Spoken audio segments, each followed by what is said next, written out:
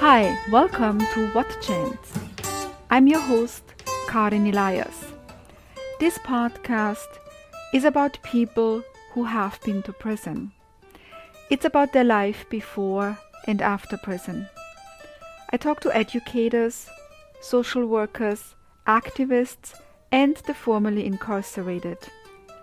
I want to find out what happened.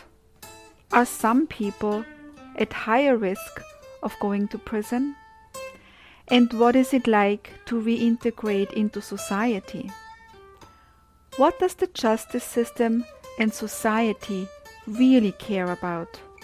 Punishment or rehabilitation? Come, join me. My guest today is Julian Chan. He is the founder and CEO of Ecobytes in the UK. He won a Z Squared Award and also spoke at TEDx. Welcome, Julian. Thank you. Welcome. Thank you for having me, Karen. It's a pleasure to be here today. So you are a new entrepreneur, right? And Ecobytes is an interesting concept because you are concerned about sustainability, about wastefulness. So what made you come up with this idea? So initially I had an app that allowed retailers to create their own flash deal campaigns and sort of switch them on and switch them off as they go, rather than some of the conventional applications that they're forced to use and forced to sign up to. So I used to use a range of analogies in order to express my platform and how it worked. And one of them was, if you're walking past a bakery, I suppose, and it's going to close in 5 minutes and it has some sausage rolls or some cakes left over, how do you sell those rather than sending them to landfill? So the retailer would take a picture, he would upload them to a feed, just like Instagram and any other social network, and you'll be presented with a feed of items, sort of like a Black Friday. I don't know if you have that where you are, but like based on your geolocation, you would get a notification. And I found that the food waste element of what I was trying to do was close to my heart, and it seemed to get quite a good response. So I came out on the market on LinkedIn, and I expressed what I was doing, and I was being compared to a similar sort of concept or two. I looked into those businesses, I analyzed what they were doing, and then I decided to go a bit deeper into the problem, and I saw a gap in the market, and I took it, and I protected myself, created some barriers to entry, trademarked myself, and then that's the story so far. Well, it's pretty impressive. That's pretty quick thinking and seeing an opportunity and reacting. I have to mention, I'm in the US, you're in the UK, and so your business and your life is in the UK. Were you also born in the UK? Yes, I was born in the UK. My parents, they were immigrants from the Caribbean, and they came over into the 60s, and I was born in 1980. And so how was your life preparing you for this entrepreneurial experience? Did you do anything when you were a kid that kind of led up to this? I've always been a person that likes to see things develop. I like to see things grow. I like children. I've always been quite good with my hands. So I will always be the one to try and build something in the garden or build a brick wall, or I would always try my hardest to do everything, if I could do decorating in the house. And I've always kind of analyzed and questioned things. I was told off when I was younger for doing that, questioning so much things, but I've always been someone who questions and wants to analyze, and I've been quite a logical thinker throughout my life. So it sounds like you were also really curious about things at an early age. Now, sometimes when people, come up with ideas or concepts, when we look back at their lives, there had been some adversities that they had to overcome, and that's maybe what gives them the strength. Was there anything in your life in that way? Funnily enough, I was having a conversation with somebody about this earlier, and I think in terms of a mentality, some of it will be learned behavior, some of it will be genetic. But I come from a very strong family, like an extremely strong family, mentally strong. And I think that's part of my DNA, for us to be resilient. As a culture, African American people are quite proud as a nation. That's not to say anybody else isn't, but just I'm aware of my own culture. So I think in some aspects, some of the adversity, now I can look back and see some of the sort of early exposure I had to certain things. I think that is what's kind of shaped me. I can't really remember in terms of traumatic adversity, but when I look back, I know my mother had 4 children by the age of 26. She had 3 at the age of 20 when I was born. She was a single mother. I mean, she was always kind of in the pursuit of love. And so sometimes that would, coupled with her 2 jobs and her studying a master's degree, I didn't get much attention in the home. Now I see it. I love my mum dearly, and I've always been close to her. I'm naturally an attentive, caring, nurturing kind of person. So typically, I would say that some of the adversities most definitely led me to where I am today. Yeah, your mom sounds like a pretty incredible person. She must have worked really hard to raise you all. How do you feel your childhood was? Did you get to do the things you wanted to do? How was your circle of friends? What did you do when you were a kid? It's quite strange actually because I grew up in a very strict household. Even though my mother wasn't there a lot due to her work commitments and trying to provide for the family, when I was allowed out of the house, I think I was seeking in some way that companionship, that love, and that attention. And that doesn't necessarily mean when I was playing with my circle of friends. That means that when I was at school, I would be the class clown because I just wanted everybody to see me and notice me and, oh, Julian, haha, you're so funny. Some of the insecurities that I think that I faced as a youngster led me to make decisions and act a certain way that I knew wasn't fitting in my nature. And this is the hard thing, but when you're young, you don't realize that. But as an adult now, I do realize that some of the choices I was making was definitely not what I wanted to do. But just due to peer pressure or just the need for attention and to fit in, I think that's what I did. And some of my other friends came from less strict backgrounds. Unfortunately, my first circle of friends, they acted in a certain way that led me to believe that some of what we were doing was normal in some way. And they normalized some of the things that I know now are not accepted in society, should I say. And part of that early exposure led me to believe and sort of desensitized me to think that if your parents can't afford something for you and somebody else has it, that it's okay to take their property and have it as your own. And then over time, it goes from a skateboard to a BMX, then it goes to like a high-end mountain bike, and then you want the moped, and then you want the car, and then you want the motorcycle, and then you want the money. So it kind of escalated over the years, but all the time, I think you grow up and you know it's wrong, but if it doesn't necessarily feel wrong, or you don't have anybody immediately telling you, right, stop, that's wrong, kind of go along with it. When I was about 13, between the ages of 13 and 15, now I look back at it, I was bullied by my own circle of friends. And I don't know whether or not that was my energy and my nature. I was a genuinely nice guy that my kindness was taken for weakness.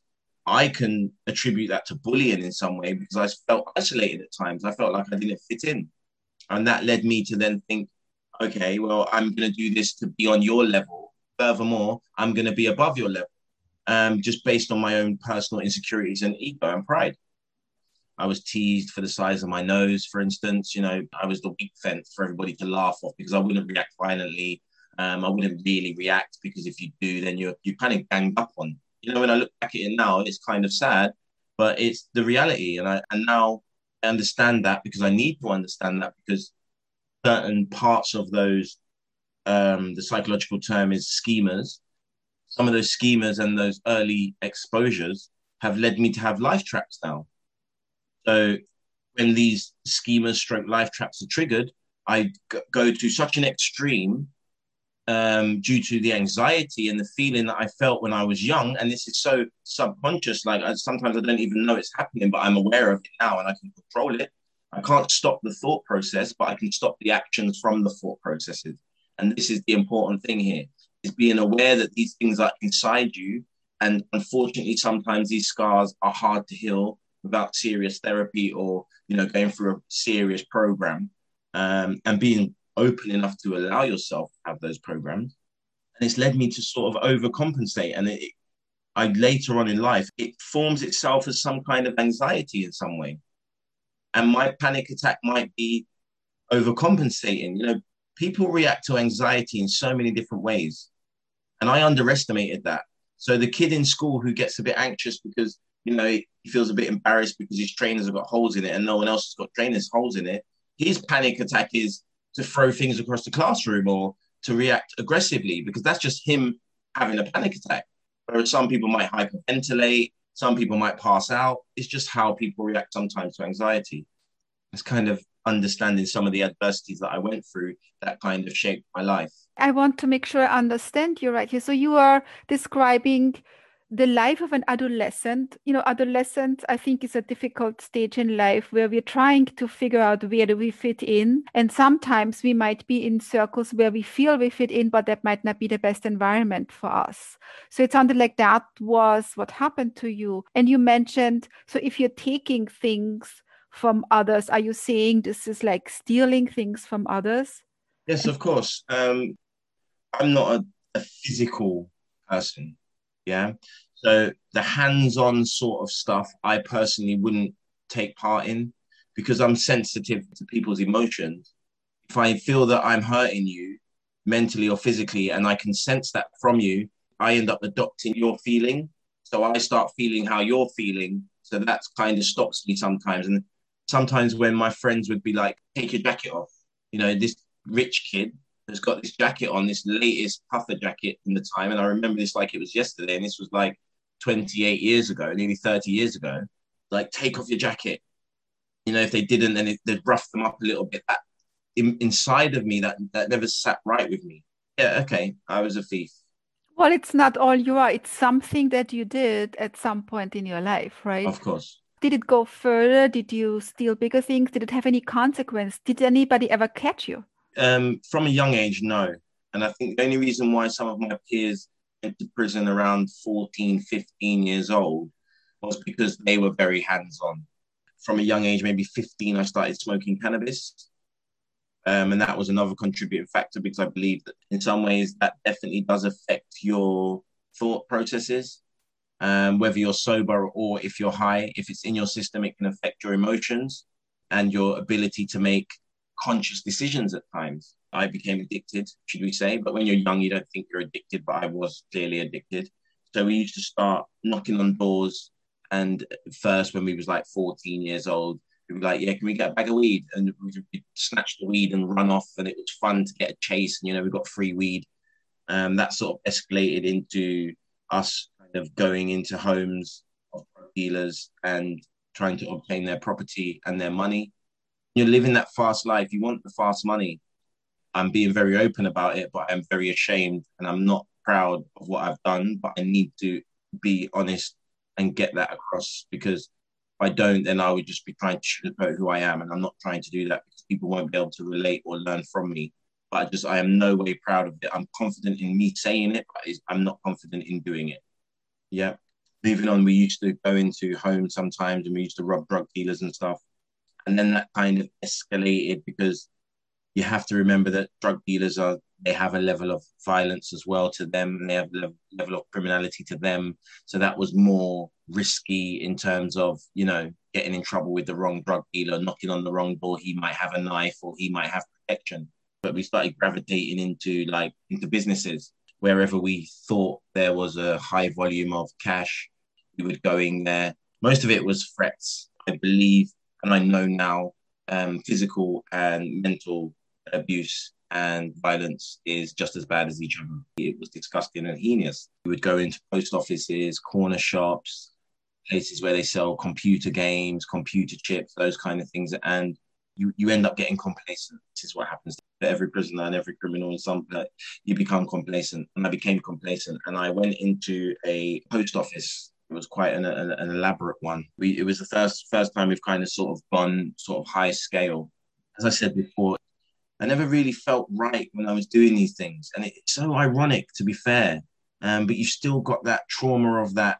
Oh, I'm not going to fit in, and if I back out now, no one's going to like me. You know, I can't back out now, kind of thing. But I didn't really want to do it, if I'm honest with you. And so I decided that I was going to stand by the door, and I was going to stop people from coming in and coming out. And my co-defendant, he entered the establishment and took control of the place and obtained the money. While he was trying to do that, he got into a tussle with somebody. And then I had to take the role of the person who was collecting the money. Whilst I was collecting the money, I picked up a plastic bag that had more coin bags in it. And because it never had any value to it, I threw it back into the safe. And the safe was forensically examined. And because I was only supposed to be at the door, I was never meant to touch anything that was not supposed to be touched. My fingerprints were taken from that. And I was subsequently arrested for robbery and possession of a firearm, to which I received 7 years in prison. In this country, you have to do 2/3 of your sentence. So I ended up doing 4 years, 8 months, just shy of 5 years on that sentence. I think it would be interesting to hear, what is it like when you're in a prison in the UK? Are there programs? So you're allowed books sent in. So even though you might not be able to obtain the GCSE level, for instance, you can get GCSE textbooks sent in, or there are charities, churches, organizations. There is even Waterstones, I think, were giving away £50 worth of books. And there's charities that if you need a dictionary, or they give you, I think they give you up to £50 worth of books. So first and foremost, I always say that prison is not to blame for choices people make. You know, if you're tired of smoking drugs and living on the street, and you're homeless and you're tired of alcohol, then you're going to get up and you're going to say, I've had enough. But if you keep making excuses for your life, irrespective of what resources you have at your place, you choose to go and buy alcohol. You know that when they, especially in this country, you know when they've given you an opportunity to have a home. We live in a state like everybody gets a chance. There's houses for everybody. The prison I was in was a maximum security prison.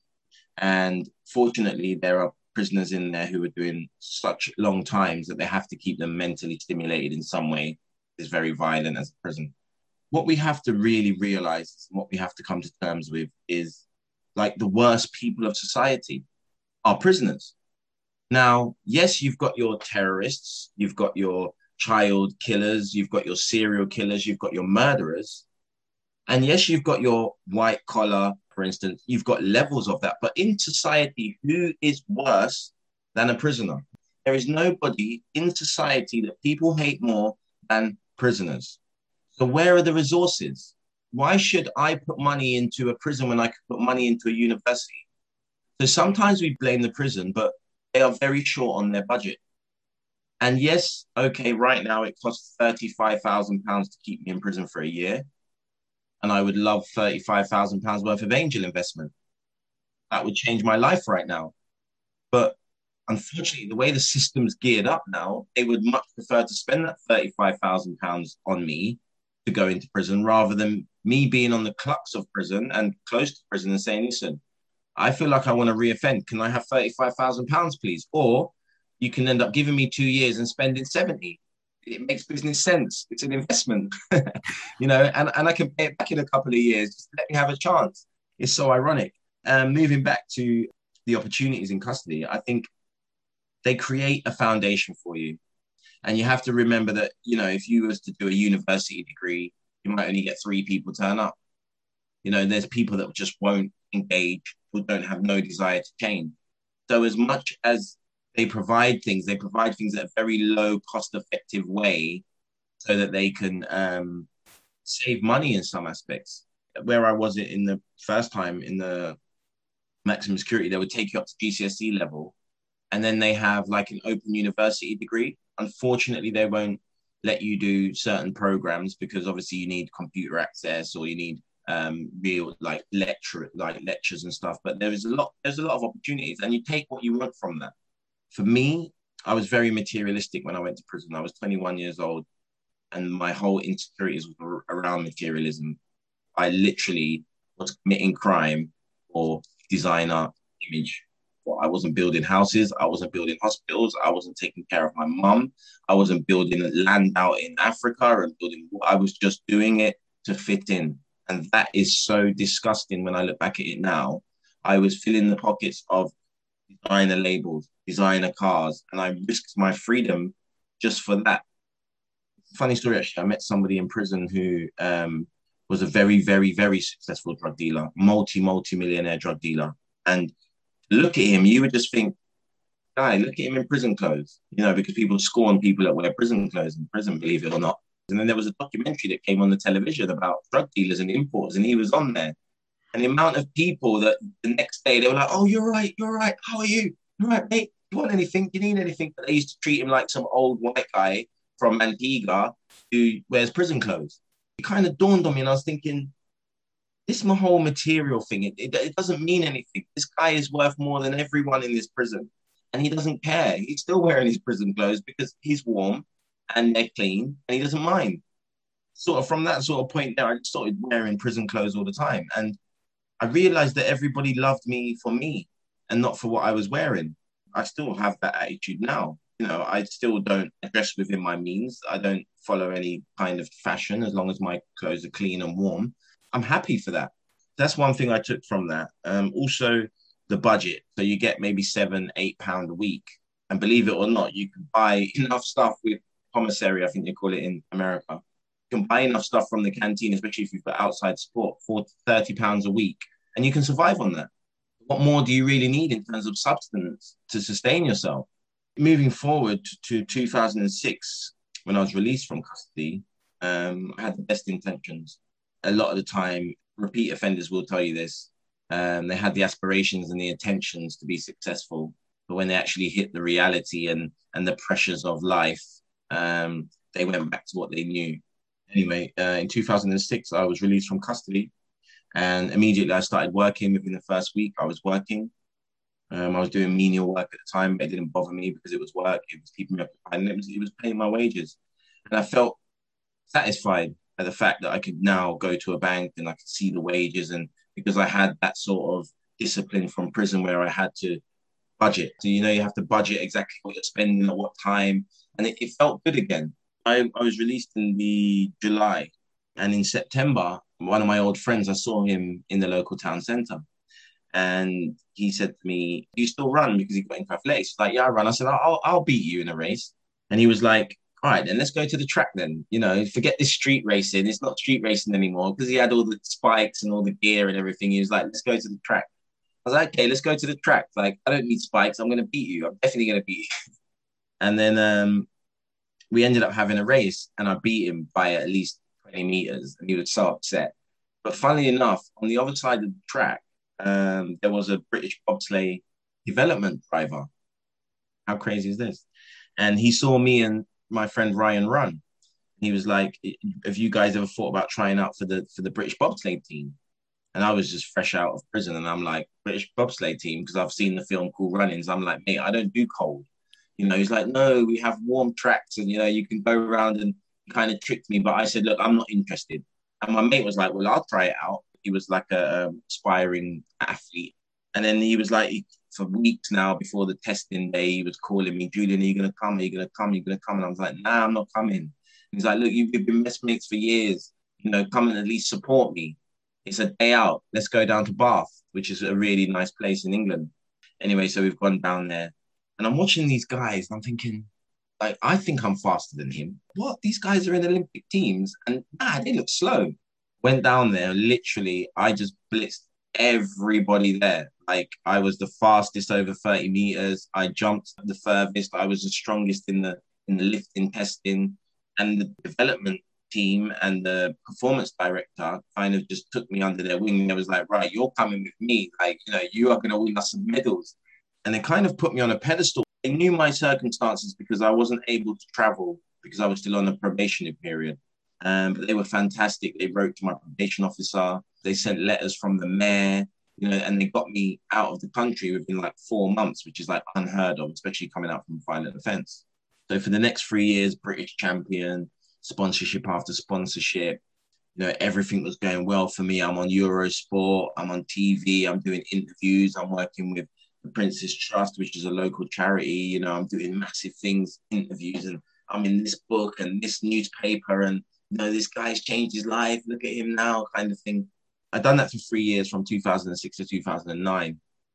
So from 2009, it went into the 2010 season. And at the end of the 2010 season would have been the Vancouver Games. So the first part of the Vancouver Games was like a testing phase, kind of like a training pre-Olympics, which was in Park City, America.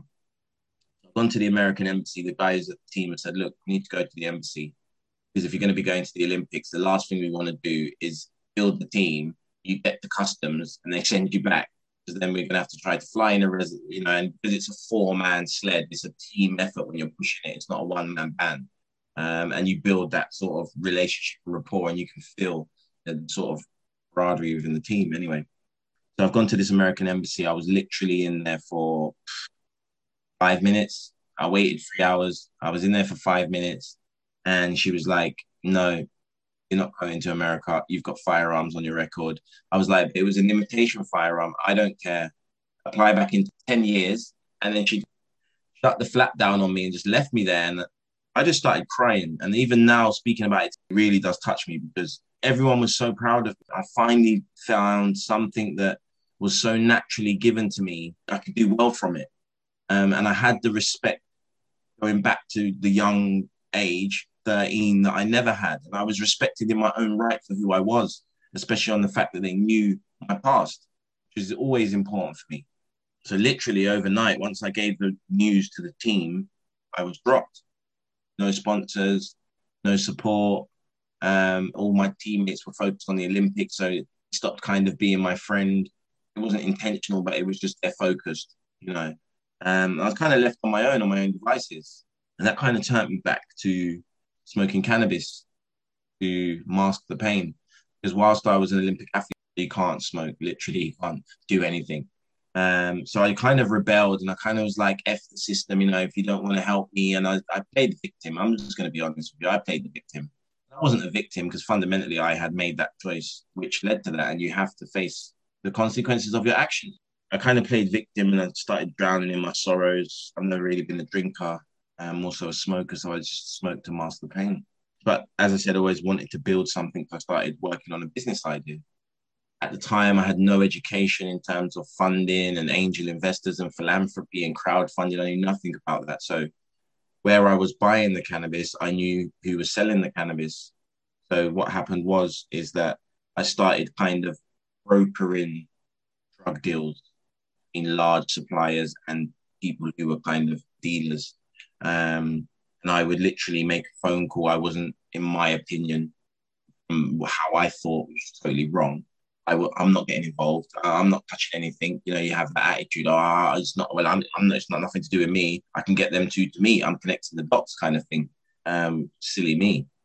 Anyway, so one of the guys had made off with a substantial amount of money from the person who I got the drugs from, and I was held responsible for that.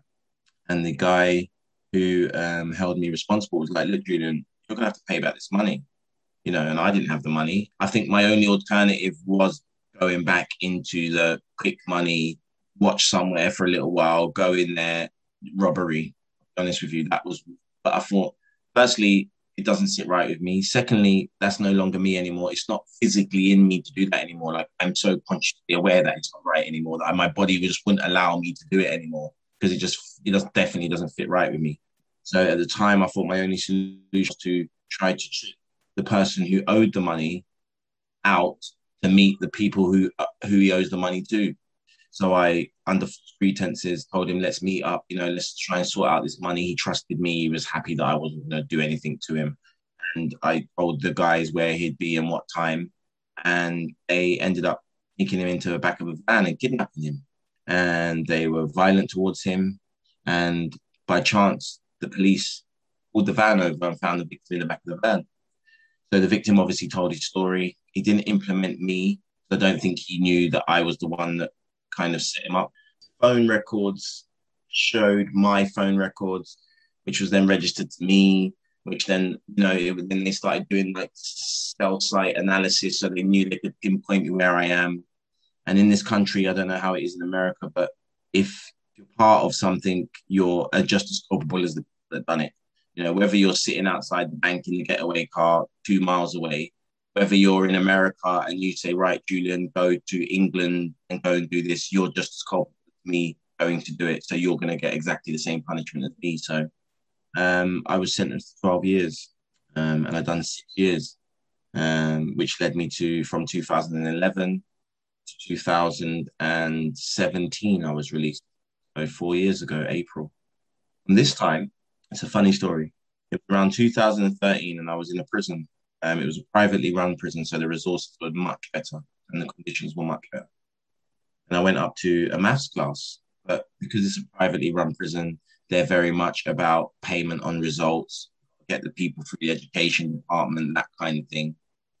And so they force you into maths and English by saying, look, if you can't read English or you don't have a level of English, how are you going to use the gym? How are you going to read the safety instructions on the machines? Like they would try everything they can to get you to do these courses.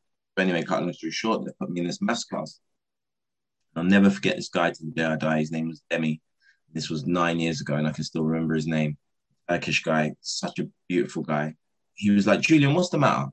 And I was like, mate, I don't want to be here. Like, I'm like, you're forcing me to do things I don't want to do. Like, this doesn't make sense. I don't want to do maths. Like, this is not going to help me in my life. This is functional skills. This isn't even proper maths kind of thing. And he said, what don't you like about maths? And I was like, just when I was in school, I just didn't like maths. He was like, so what didn't you like about it in school? I was like, the algebra and formulas and all them kind of things. It's just confusing to me. And he said to me, Julian, if I can teach you algebra in 2 hours, which was how long the session was for, will you stay in my class? And I was like, mate, if you can teach me 2 hours, I'll be your teacher's assistant. Like I will stay in your class forever kind of thing. Literally, he taught me my life lesson. He has contributed to making me who I am today because he taught me that never be afraid of the numbers. Every problem has a solution. So you just have to get this number over the equal sign. When you put it there, this is what you got to do. Don't worry about how many numbers are there, because that's what's going to scare you. Think of the solution to the problem. But literally by the end of the class, I had formulas and fractions and everything mixed in with algebra. That's how much he taught me, because after that, I was like, okay, do 6 numbers now then. It led me to understand. And because I always understood the solution and I was able to recall that every time I'd done the equation, it made me understand that intelligence is about learning, absorbing, and recalling. If you remember everything I've just said to you today and you can recall that and you can speak on behalf of me, it doesn't mean you're intelligent. It means you've got a fantastic memory. And when you needed to recall on it, you remembered everything because the story in your memory. And the only way that you can grow that is by learning, because it's a muscle. And if we feed the muscle and exercise it, it will grow.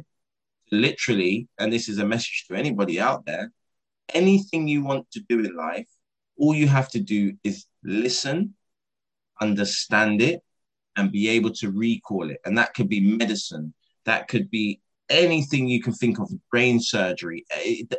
All they have is a very, very good memory and a drive to succeed. That is it. There's nothing special about special people. They've just got a very good memory, which you can train, and they're able to recall it when it needs to come. Yes, they might have a bigger capacity to remember more things. So then that led me to take part in a degree. So I done 6 subjects. So I done business, social science, Java programming, object-oriented programming, law, contract law, just maybe the first year, just to understand the basics, business communications level 2. And I ended up getting a degree in my time while I was in there. And whilst I was learning my degree, I learned about business, I learned about technology, and I started thinking about the form that I've built today. But what I did was, whilst I was working on the business, I realized that I needed to sustain myself, so ironic. I took one of the skills I learned in prison, which was cooking, and I decided to start cooking from home. And within my own social circle and on social media, I would take a picture of the food I cooked and I would sell it. And I was registered with the local council as a food business, and I'd done really well from that. And that took me into a takeaway. I invested the money and I started my own takeaway, and I'd done really well from that. And I used those savings and I used that income to pay myself and to invest in the minimum viable product that I have today. This is really an amazing story. And just thinking about how many times you pivoted, how many times there was a hurdle you had to go figure out how to jump over. And what I'm wondering is, this one teacher that taught you about math, he saw something in you that you didn't see in yourself. Do you think that you met somebody like him before but didn't recognize it? Or did you not have somebody like him in your life earlier on? And would that have made a difference? Okay, so I've done a lot of mentoring and I speak to a lot of people, a lot of young offenders, a lot of young kids.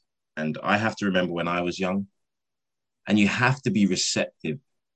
You can go in and out of prison, but there's going to be one day when you're like, I've had enough. It's when it is the right time. To your second question, I don't know if I would have had somebody in my life before that. But the reason why I think he was so instrumental in my life, because I genuinely felt like he cared. And he was a very sensitive, caring, loving. You can see like his grandkids love him, like his kids are well looked after. You can see he's come from a loving home and he was there to help people. There are people who would be like, yeah, I want to help people, but they won't go against the grain. They won't go above and beyond. This man would go above and beyond. And it literally brings tears to my eyes when I speak about this man, because he is one of maybe 5 people in 11 years that I've felt genuinely like he's been my family member. And I think what he saw in me was deeper than what his eyes and his brain knew. I think there was some kind of spiritual element to that. And as I'm getting older, I'm understanding about soulmates and soul partners and people that are supposed to be in your life. And I think higher powers, the universe, knew what I was intending to do, what legacy I want to leave. And since then, I'm getting the people in my life who I need, who care. When I was younger, maybe I've had people speak to me. I've been to so many places. So I've always been in and out of school. And you always get these social workers, these care people, and you go to these places when you get excluded and they tell you all these things. And then you have your mum literally crying, son, please stop this, son, please stop this. And you won't even take what your mum says. If that can't penetrate you, I'm not going to listen to my mum and she's crying and I love my mum and I'm sensitive to how she is, but my insecurity is getting the better of me. And I'm putting my insecurities and because it's a mental health problem, I'm putting my mental health before the love of my mum, so to speak. Sometimes it's hard for people to try to make that impact on people. I think it's when you're ready and when you send the signal out that you want to change, that you've really had enough and you're willing to make those sacrifices. You're willing to pivot when you need to pivot. You're willing to go without. And my pride could be like, I know, and this is what I said in my TED talk, and this is so important. And I'll use the analogy of the hurdle. Yeah. So we're in a race. There's 8 lanes. Yeah. You're not really the fastest, but you're taking part because you want to win. Yeah. So everybody's got the best spikes on, the best running gear. They've got the best nutritionists. And you might be a bit rugged around the edge, but you've still got that natural talent and that drive to succeed. So you've got these hurdles. And these guys are 6 foot plus and I'm 5'9". And I'm thinking, how am I going to win this race? But because I can see the finish line, it doesn't matter how long it takes me to get to that finish line. There's going to be people better than me on the left, and there's going to be people better than me on the right. Am I going to cheat and take performance-enhancing drugs to get to the line quicker? Am I going to go and steal the best running spikes to make my time quicker? Am I going to accidentally trip up the fastest guy to make my life better? No, I'm not. And guess what? There is no rule that says I can't push the hurdle down and walk over it. There's no rule that says I have to jump over it. I just need to get to the line and stay in my lane. What I might do is I might crawl underneath it on this occasion. If they say I can't touch it, because if you touch it, you're not in the race anymore, then I'll crawl underneath it. Do you know why? Because I can see the line at the end. Regardless of what's happening around me, how fast people are, how successful they are, how good looking they are, how many fans are cheering them on, how many likes they get, how many followers they get. As long as I know that I'm going to get to that line and that's my gratification, that's my win. Yes, I didn't win the race. I came last. People were laughing at me, but who cares? My goal and my aim was to reach that line by any means necessary. And that's what's kind of stuck with me throughout the whole of my time. And that's why I will never, ever, ever give up. Ever, ever, ever give up. Even if it takes me 5 years to reach that line. Even if I'm broke for 5 years, I don't have a car, I don't have this, even whatever happens in my life, I will never give up. I can now see that goal. Or I thought about that goal. I thought about that line. And in theory, I wanted that line. But when you start putting that race into practice and you count in these hurdles and you're saying, right, I've got 13 to jump over till I get that line. As long as you can see that line, keep going for that line. And I won't stop going for that line. Yeah, you sound very determined, creative, and innovative. It's really exciting. And I can imagine that when you speak to young people, that's very inspiring. Mm-hmm. And so, I'm wondering what you mentioned that you do that. What excites you for the next few years? What would you like to do in your life in the next few years? Over the next years, I plan to build my business to a point where I can have people managing it and I don't have to worry too much about the day-to-day running of the business. Then I'm hoping to be able to have those resources in place so that I can build. I have a business plan for an academy kind of place. I don't know what they're called in the US, but in the UK, they're called academies, private academies. So you've got like sports academies, you've got health and beauty academies. It's just like an alternative to school. So I'd really like to build one for not even necessarily disadvantaged kids, but people like myself who have always had that natural talent. And I want to nurture that. I don't want to just give them the idea. I want to build it for them. I want to help them. So I want to be a mentor, a business mentor to as many kids as I can, and have them work alongside me all in one building, and I'm just nurturing them and helping them. And, if they need capital, I can invest in them. If they need pitching advice, I can help them. I just want to be able to help as many people as I can not take the path that I took. But I think it takes more than words. It's action, and you have to hold their hand. You have to, because me and you can have this conversation now for an hour, and I can be so inspired. But once the screen goes down, I'm still back to Julian in my own life, and it gave me the idea to start a charity alongside that, whereby if there is anybody who wants to, get into athletics or football practice or whatever they want to do, I want to be able to fund them through that journey, but also support them. Because there's a lot of fathers out there who don't see their child through whatever the reason that may be, through no fault of their own, who would love to be able to give that love to a child. And if I can replicate that father-child relationship with somebody, I would love to do that. So I want to set up a charity where we can work with some dads who don't get to see their children, but also want to give the love to the child. Unfortunately, the world we live in, there's an assumption made that if you've committed a criminal offense, then you're not safe around children, which is ludicrous. And I think once I've built myself to a point where I feel stable, because I think you need to be mentally stable, physically stable, emotionally stable, financially stable. When I feel that I'm complete to my expectations, I really want to go out there and share my story. That's really what I want to do. I want to really inspire people. I do want to be a serial entrepreneur. Money is not my motivation. My success and my self-worth is my motivation. Yes, that money will be a byproduct of that if you're successful in business, but I don't really care about money like that. I really do want to give back. Because sometimes people say, do I feel guilty? That I'm very disappointed in myself.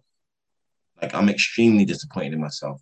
It's hard to have these conversations. I don't think I've ever had this conversation with anybody. You're the first person. This is like a world first. Because I get quite emotional about it, and I've had to fight back tears on about 4 or 5 occasions since I've been speaking to you. Because although I had to lose my freedom to gain my freedom, although I had to cause pain in order to feel pain, I still feel like because it's not me, like I know it's not me, but I know that I had to go through that to get to where I am today. And it's not something that people should practice. Don't get me wrong, it's not a miracle and it will only work for some, as we said. I'm telling you now that this is what I always preach to the young guys. I'm like, look, I know I can't stop you from doing that. And I can speak to you about, alternatives and try my best to help you to achieve some of the alternatives. But I know what it's like. When I was 15, 16, 21, there is no one that could tell me anything. Not, as I said, not even my own mother. But what I do tell them is, and they really need to focus on, is the consequences after. The premiums on your car insurance. If you take criminal offense and they don't ask you to be specific, just from your criminal, your premiums going up $200, $300 minimum, just because you tick that box. And this is what I mean about there is no discrimination. There is prisoners and that's it. Yes, there's more heinous prisoners, but they're all in one place and nobody really cares. You're just a number and you're just a bum on a bed. Your opportunities to travel, the restrictions that you have on your life, your job opportunities, judgmental nature, always thinking that something's going to hold you back or something's not going to work for you because of that. And that leads me on to what I was saying earlier, that I had this conversation with a guy before and he said, look, Julian, I've only just met you. You're a nice guy. You're playing victim. And automatically I was defensive. I was like, hey. He's like, no, but I don't mean to be rude, but playing the victim. You're not a prisoner no more. You're an entrepreneur. Come forward as an entrepreneur. You'd stop playing this, oh yeah, but this has happened to me because I've been in prison and yeah, but I've had a tough life. And so every mistake or every failure in life, you're going to attribute to your past. Or are you going to take responsibility for the fact that you're allowing that to happen? That's probably why it's happening. You should keep telling yourself that. Get off your ass, stop playing this victim and do something. And when you present yourself as an entrepreneur. And that's the energy that people will take. Share your story. Let your story become you. I've always been reluctant. That's why I will only really do interviews in America. I don't really do interviews in the UK because in some ways I'm embarrassed and I've got family and I kind of want to protect them as well. I still feel an element of sadness. Seems like everything I go for or everything I try, the past comes and bites me back in the bottom. And that could be in love. That could be in business. At prison, it's not that hard.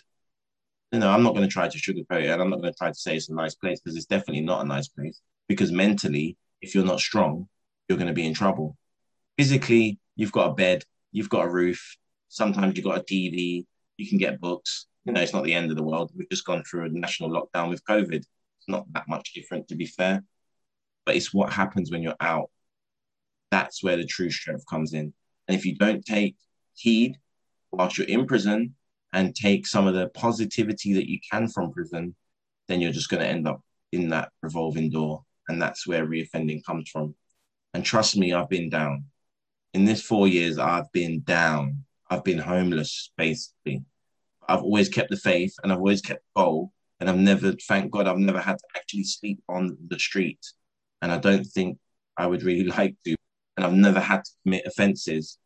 And I think if you, regardless of what God you believe in or higher entity or power, if you believe someone's there for you and you put good out there, you will definitely get good back. Well, you definitely have an incredible life story, and it really sounds that you are really learning from it, and you are looking for ways on how to teach others, right? And how to move forward very differently. And I think that all the ideas you have is really great. And I wish you the best success. And, may it all turn out well. And may you become a serial entrepreneur because I think you really deserve that. And I'm also really appreciative of how open you are, how much you shared of your very personal struggles. So I thank you very much for this interview. We all face struggles. that's why I feel like if I express myself more, it will resonate with others to do better. I really appreciate this. I'm happy to support you.